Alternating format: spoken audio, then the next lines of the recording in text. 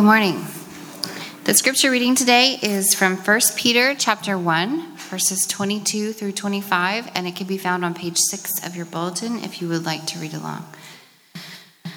Now that you have purified yourselves by obeying the truth so that you have sincere love for each other, love one another deeply from the heart. For you have been born again, not of perishable seed, but of imperishable, through the living and enduring word of God. For all people are like grass, and all their glory is like the flowers of the field. The grass withers and the flowers fall, but the word of the Lord endures forever. And this is the word that was preached to you. Brothers and sisters, if someone is caught in a sin, you who live by the Spirit should restore that person gently. But watch yourselves, or you also may be tempted.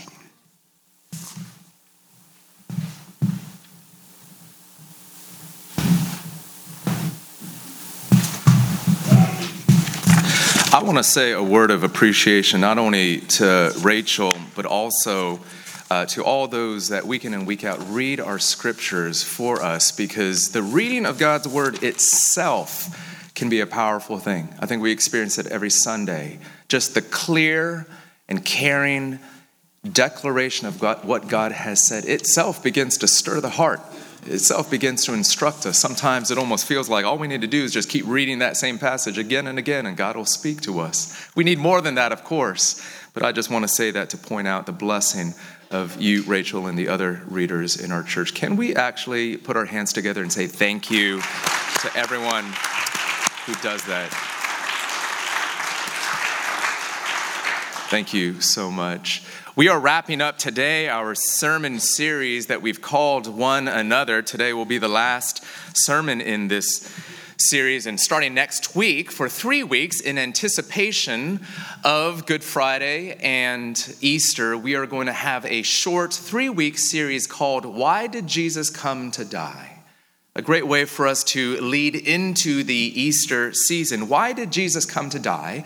And just like we do in December for Advent, we're actually sharing this series together with other pastors in the Grace DC network. This is going to be a shared series where each of us are going to be traveling across the 3 congregations of Grace DC and preaching and sharing from God's word. And so I will kick things off next Sunday. The following week will be Russ Whitfield, pastor of Grace Mosaic. And thirdly, Mike Park from Grace Downtown will be preaching on Palm Sunday. And so please be in prayer for that and ready and in anticipation of that wonderful teaching. But first, we're not done with this yet. Let's take a look at this passage from 1 Peter as we wrap up our series on one another. Let's pause first and let's pray as we begin. Jesus, we are asking that you would come and bless this time, that you would plant in our hearts a living seed, a word of truth from Christ that begins some new life, some newness of heart. You would change us in this time. And so please send your Spirit and make this time profitable, a blessing to all of us. We pray this in Jesus' name. Amen. I have a bad habit. Well, I have a lot of them, actually. But I'm talking specifically about my habit of driving our car around and not filling up our gas tank until that empty tank fuel indicator light goes on. Drives Paula absolutely nuts, especially when she turns on the car in the morning to find that indicator on. I, on the other hand, like to see it as living on the edge, right? But even I, or you, if you're like me, even I need to admit that driving around the city for miles and miles, telling myself that everything's going to be all right, while that tank is sort of running on fumes, perhaps literally, that I am defying a basic principle of driving. And that is that you can't drive your car very far without gas in your tank. Real simple. Can't drive very far without gas in your tank. And that basic logic applies even to the Christian life, even to our souls, doesn't it? Because some of us sometimes feel like we can operate turning the steering wheel, pushing the gas pedal, moving around from place to place, or calling to calling, or relationship to relationship, believing that we can drive this car without gas in the tank. And so we hear this call to love one another, to be in relationship with each other. And we believe that we can do it long and far and truly without the spiritual fuel that we need, that the Bible says we need in order to love like this. Today, I want to simply remind you as we wrap up this multi-part series on one another that we cannot love for very long or for very far without the high-octane fuel of Christ's love for you fueling your tank. We cannot love like this apart from the power of Christ. Here's what I'm talking about. We've said in this series over the past several weeks that we're looking at different passages throughout the Bible where we're called to do such and such with one another. And it's interesting, you find this word in the original ancient language behind this text, and it takes the word other and it combines it with another word, other, and sort of smashes it together as if to say that this is what we're to be and what we're to do when we collide with one another. We've been talking about our relationships. How do we do real relationships in Christian community? And so looking at these different passages, we've said that we need to spur one another on. Not just leaving people at a distance, but spur one another on towards love and good deeds. And how do you do that? By meeting together like we do here, encouraging one another. So we said we need to show up on Sunday mornings.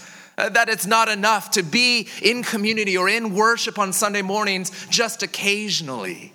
And not even just a few times once in a while, and not even just once a month. But if you want to grow as a Christian, you need to be together where we're receiving encouragement from one another. And not just on Sundays, but in community throughout the week as well.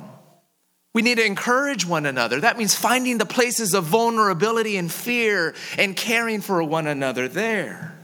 We said we need to love one another like a family, sharing our hearts and even sharing our possessions, especially with those who have needs. We said we need to empathize with one another. Again, not standing off at a distance, but rejoicing with those who rejoice and mourning with those who mourn.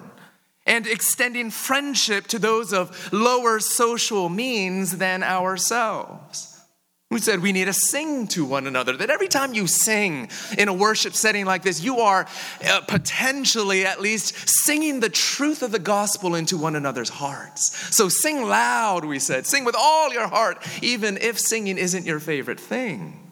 We said we need to greet one another with appropriate forms of physical affection. Because if we're honest with ourselves, we live in a dehumanizing world. And sometimes physical touch in appropriate ways can actually make us to feel human all over again. We saw that we need to forgive one another. We need to offer hospitality to one another. Not just meals around a table, though certainly that too, but most especially by giving one another our presence, our attentiveness, our personhood. We need to bear one another's burdens, especially the heavy burden of guilt for our sins, gently correcting each other and carrying one another to the throne of God's grace and love.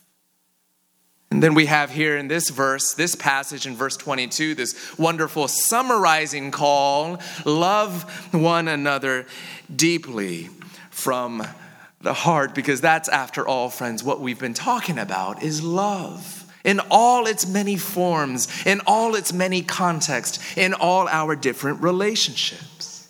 You see, and in each sermon, Yancey and I pointed out how each passage of Scripture has shown us how the gospel provides for us the spiritual power to love like this, to engage one another like this. So the Bible says, encourage each other, one another, because Christ has encouraged you. Or the Bible has told us, treat each other like family, because God has adopted you by his grace into his family. We forgive because God in Christ has forgiven us. We sing to one another because God sings over us with his love. And so I want to finish this series by pointing out to you again that what we most need to do this life of one anothering with each other, what we most need is the power of Christ and his love working in our hearts. You see, because today's passage reminds us that we're not just talking about going through the motions. And we're not just talking about working up yourself, some kind of reluctant will to love. We're not just talking about forming a superficially impressive kind of community life, not just more programs and more activity. We're talking about a transformation of our hearts. A transformation of our hearts. And in fact, 3 words in this passage tell us that the Bible is talking about something that starts deeper within. In verse 22, we're told that you have a sincere love for each other. That word sincere kind of means not pretending love, not a fake love, a love without masks. Also in verse 22, we're told love one another, not superficially, but what? Deeply. This word can also be translated earnestly or fervently.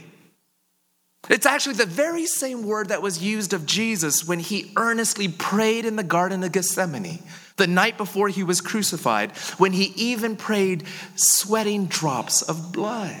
Earnest love.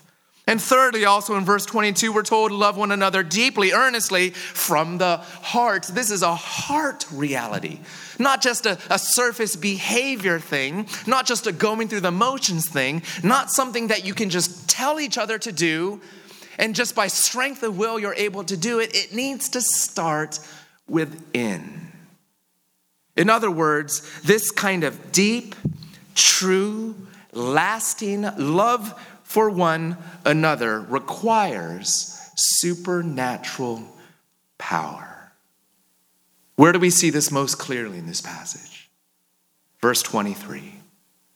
Peter has just said, love one another deeply from the heart, and now he gives us the grounds, the basis, or the reason for which we can love like that. And what does he say? Why can we love like this? For you have been born again, not of perishable seed, but of imperishable, through the living and enduring word of God.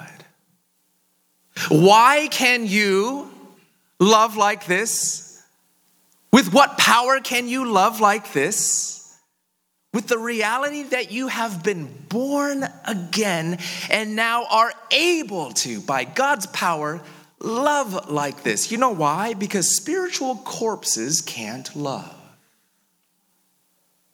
We have this phrase here, born again, and of course, it's a confusing phrase. You might have heard it before or hear it around. It's often a phrase that's politicized as if, quote unquote, born again Christians as a label can only vote a certain sort of way. Or sometimes it can even in the public square be weaponized in the sense of, hey, I'm a born again Christian. Well, are you, or you're not, or you don't seem to be? But this is actually a passage among others in the Bible that tell us about an inner spiritual reality that happens when God comes by his grace and gives us life. It tells us that we are by our nature spiritually dead, non-responsive, unable to see God for who he really is, unable to love him naturally, In fact, the reverse is true, that we resist him. We don't want him to be king over our lives. We love being king. We don't want to listen to his rules and commands. We want to write the rules and only obey the commands that we think are appropriate to us. We don't want to follow Jesus. We want him to follow us. We don't have a natural inclination towards God. We need God to give that to us. We need God to open our blind spiritual eyes so that we can see him, to unplug our deaf spiritual ears so that we can hear him, and to give life to our dead spiritual hearts so that we can love him and that we can receive his love. Peter here describes this new reality of spiritual life using the picture of a seed. He says that you were born not of a perishable seed, but of an imperishable seed through the living and enduring word of God. You get the picture, right? It's a seed of life that was planted in your heart, and then it eventually germinates and it sprouts out new life. God has given you life, and it's life that's enduring. It doesn't sprout up and then die. It actually, in fact, lives on forever and ever. God's eternal word creates eternal life. And this indestructible character of this life-giving seed guarantees that that life will continue to grow and produce the life of love in God's people. You see, Peter is simply pointing out again and again that love is only possible because of supernatural life within you. He says this in the earlier part of this chapter in verse 3, not in your passage printed there, but he says, in God's great mercy, he has given us new birth. We've come alive for the first time spiritually. He's given us new birth into a living hope through the resurrection of Jesus Christ from the dead. He says, though you have not seen him, you love him. And even though you do not see him now, you believe in him and are filled with an inexpressible and glorious joy. So it's a simple point that I want to bring to us today, worth our consideration. That all the kinds of ways in which we have been talking about how we need to live in relationship with one another, how we need to be in community with one another, we need to remember that these things are supernatural in character and can only happen by the power of God. And so you say, what difference does that make? Practically, what does this mean for how we do community? Let me share a couple things and then we're done. Number one, it means that we need to beware of idealism and perfectionism in community. This is what I mean by this. Oftentimes when we hear teaching or preaching on this is how relationships ought to be and this is how we love and how we encourage and how we need to be like family, one of the outcomes of a sermon series like this series oftentimes is frustration. You look around and you say, well, that sounds like a great picture, but look at all these people that are failing me. Look at all these people that aren't doing what they're supposed to be doing. Sometimes the outcome of hearing a picture like this being cast before us is actually aggravated frustration, hurt, and even anger. I wonder if any of you have been experiencing that over the last several weeks. Maybe it's sounded like this in your heart. I've been tempted in this direction too. Maybe in the past few weeks you've been saying, man, I know some people in this church that really need to hear that sermon. Look, I prepare this stuff. Sometimes I feel that way too, and I need to repent of that. Look at verses 24 and 25. Peter says, all people are like grass, and all their glory is like the flowers of the field. The grass withers and the flowers fall, but the word of the Lord endures forever. What is that? That's actually a quote from the Old Testament book of Isaiah, chapter 40. And here Peter is making a contrast. He's showing the difference between the frailty, the weakness of human nature, and the permanence and the strength of God's word. The weakness of people over against the strength of God. And he's saying that our spiritual new birth, and therefore our ability to love well, comes from God's word and God's will, not from people's words and people's will. And we get confused and frustrated because we forget this important point. Because we really do, let's be honest, we do really believe that the community of the church and the way we do relationships really is a matter of just trying harder. And the reason why we get frustrated at one another is because we believe you're just not trying hard enough, man. You just haven't come through like you're supposed to be coming through. You just haven't done what you're supposed to do, or you're not listening hard enough.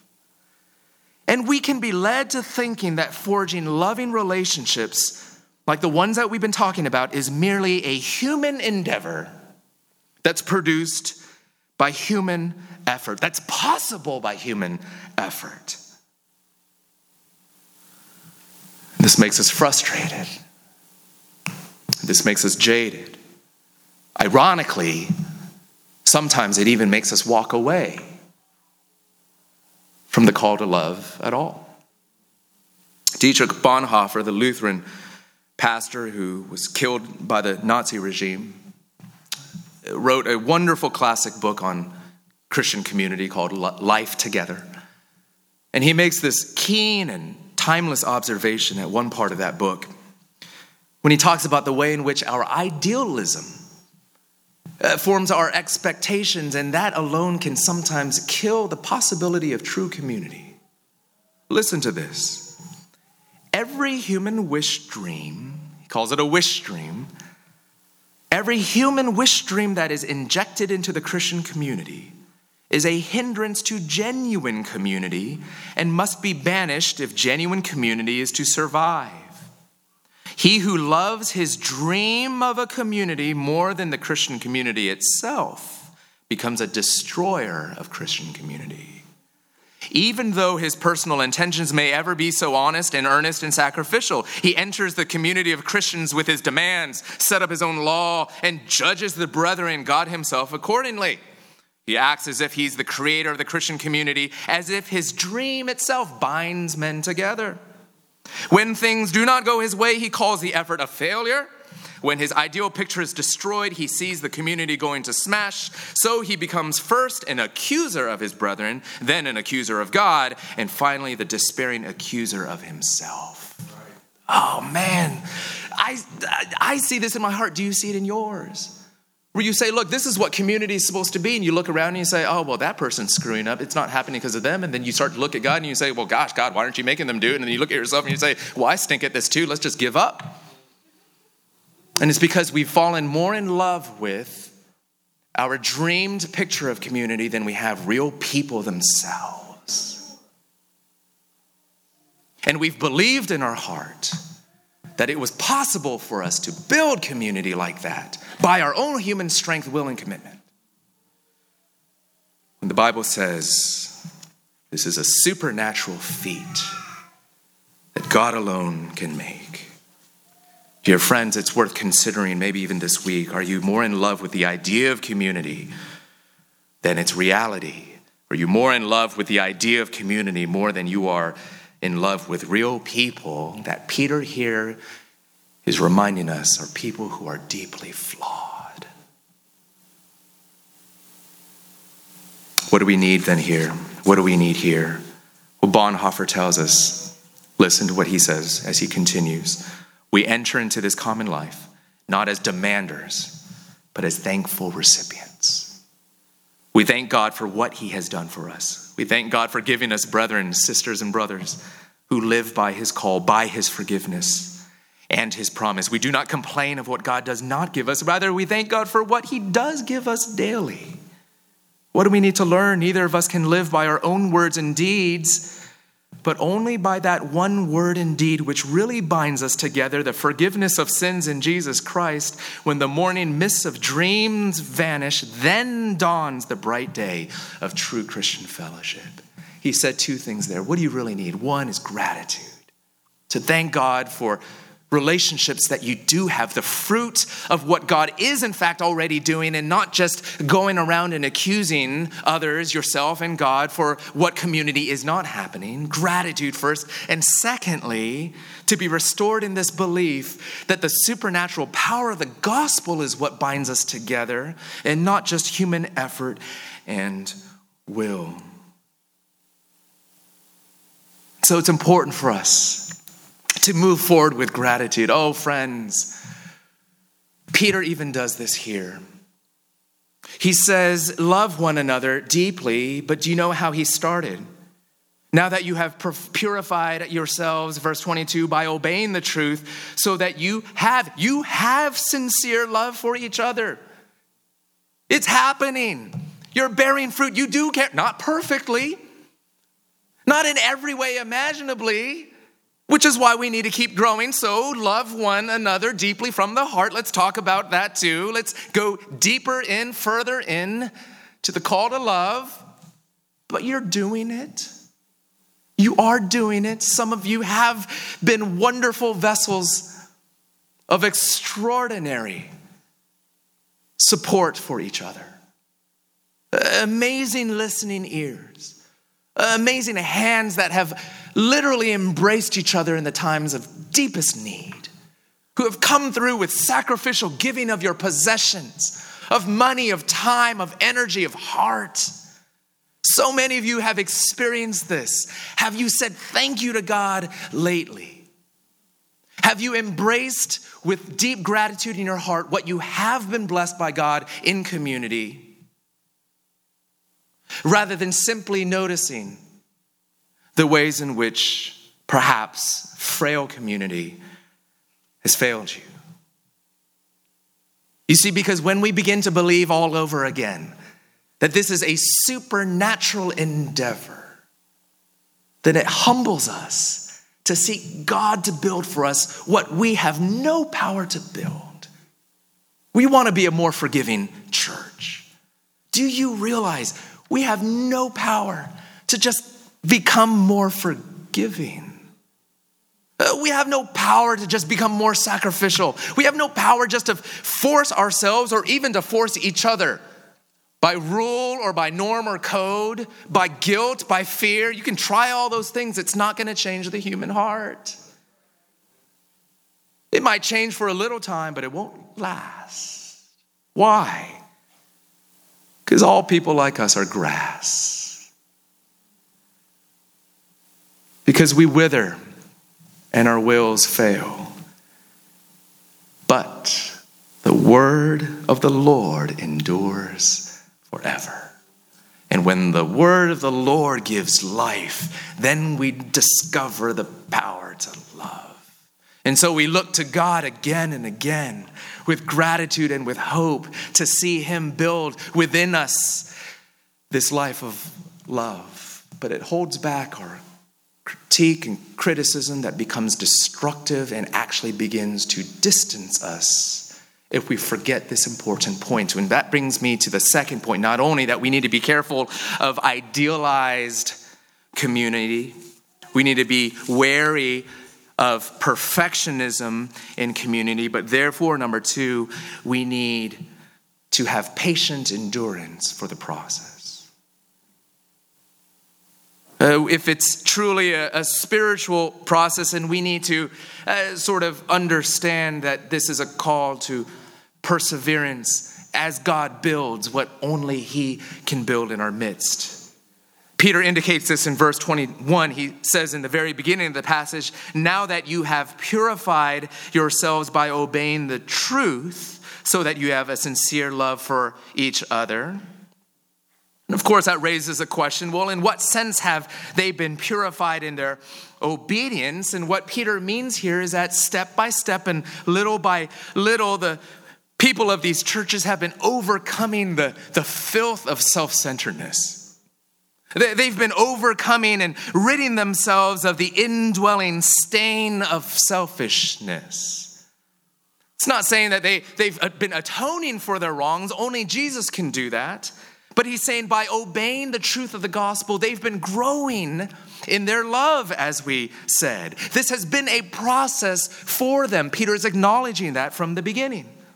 You might also notice here in verse 22, as we've touched on already, that Peter is talking about a starting point of good growth in love, and then he's calling them to greater depth and obedience in love. In fact, in verse 22, Paul uses two different words for love. You have a sincere love for each other, so love one another dearly.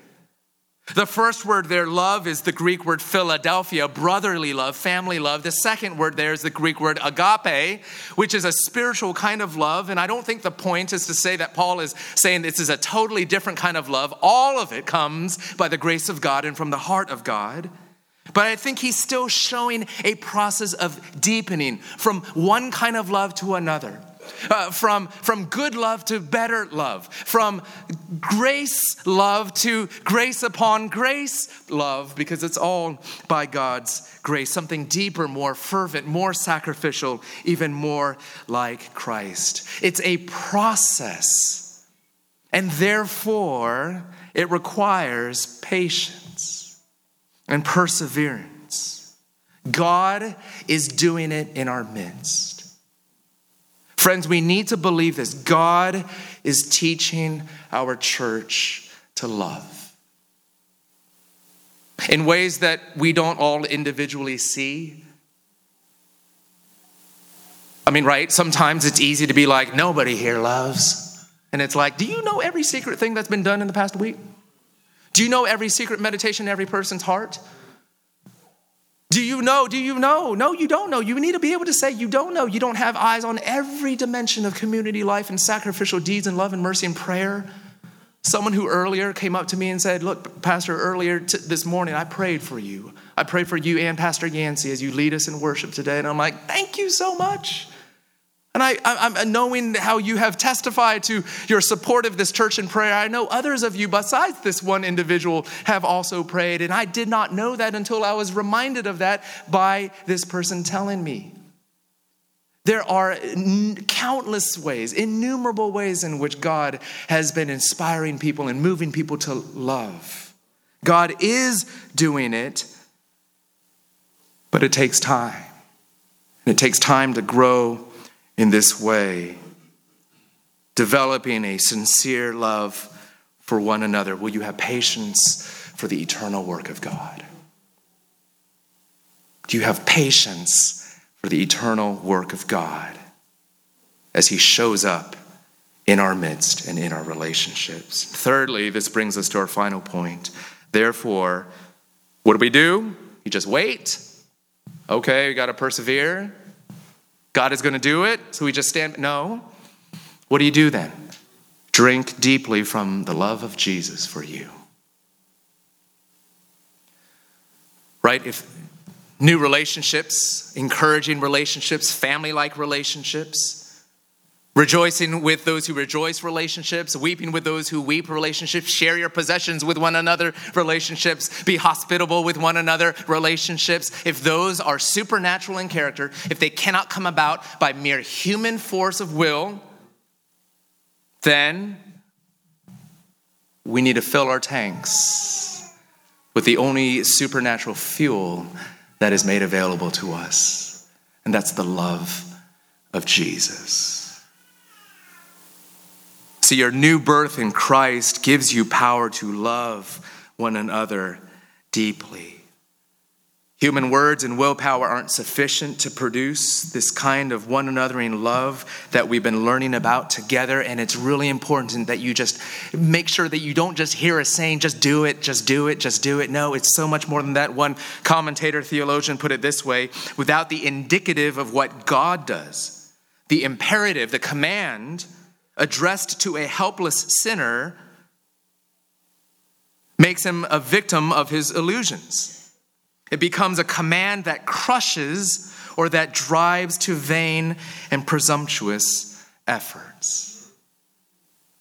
What's the greatest hope that you can hear today as we endeavor to become a more loving community. It's Jesus loves me, this I know, for the Bible tells me so. So Edmund Clowney, another theologian commentator, puts it, Christian love is born as Christians are born through the truth of the gospel. God's word renews, cleanses, and matures us for a life of love.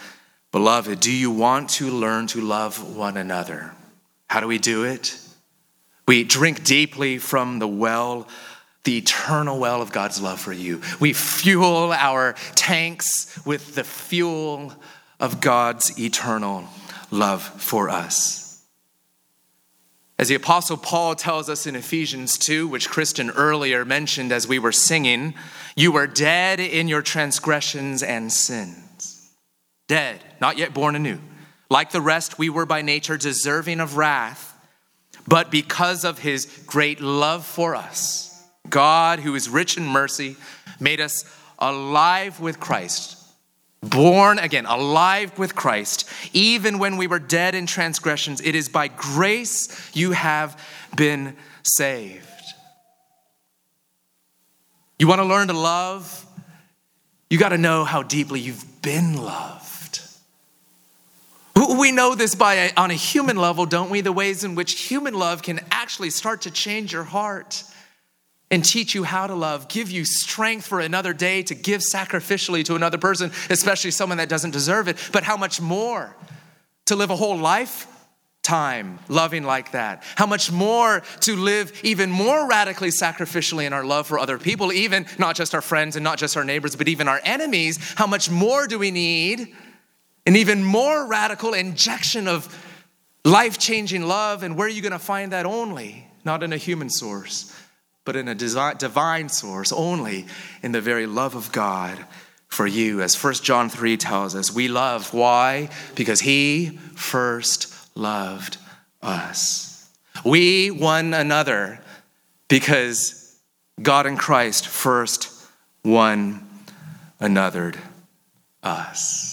So we turn our attention to the love of God, which we find in the pages of Scripture, which is why we need to be reading the Bible and being refreshed in the love of God. Friends, you cannot do all this one anothering love unless your mind and heart is being soaked in God's word. If you're not in God's scriptures, whether in a small group setting or here on Sunday mornings or individually throughout the week, you have no reason to presume that you're just magically going to be able to love like this.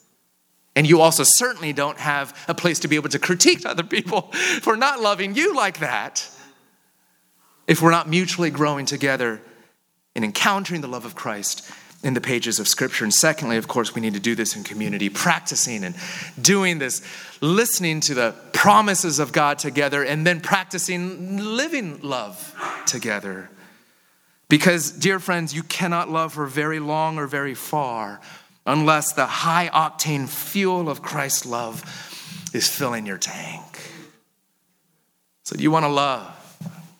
You want to do all this one anothering encouragement and service and hospitality and weeping and caring and listening and giving. You want to do that? Well, here's where it starts. Dear friends, Christ loves you. Christ loves you. Will you believe that? Let's pray. Jesus, convince our hearts. Even before you teach us how to love, teach us again about your deep, eternal, enduring love for us. Pray this in Jesus' name. Amen. Let's all stand and let's sing together.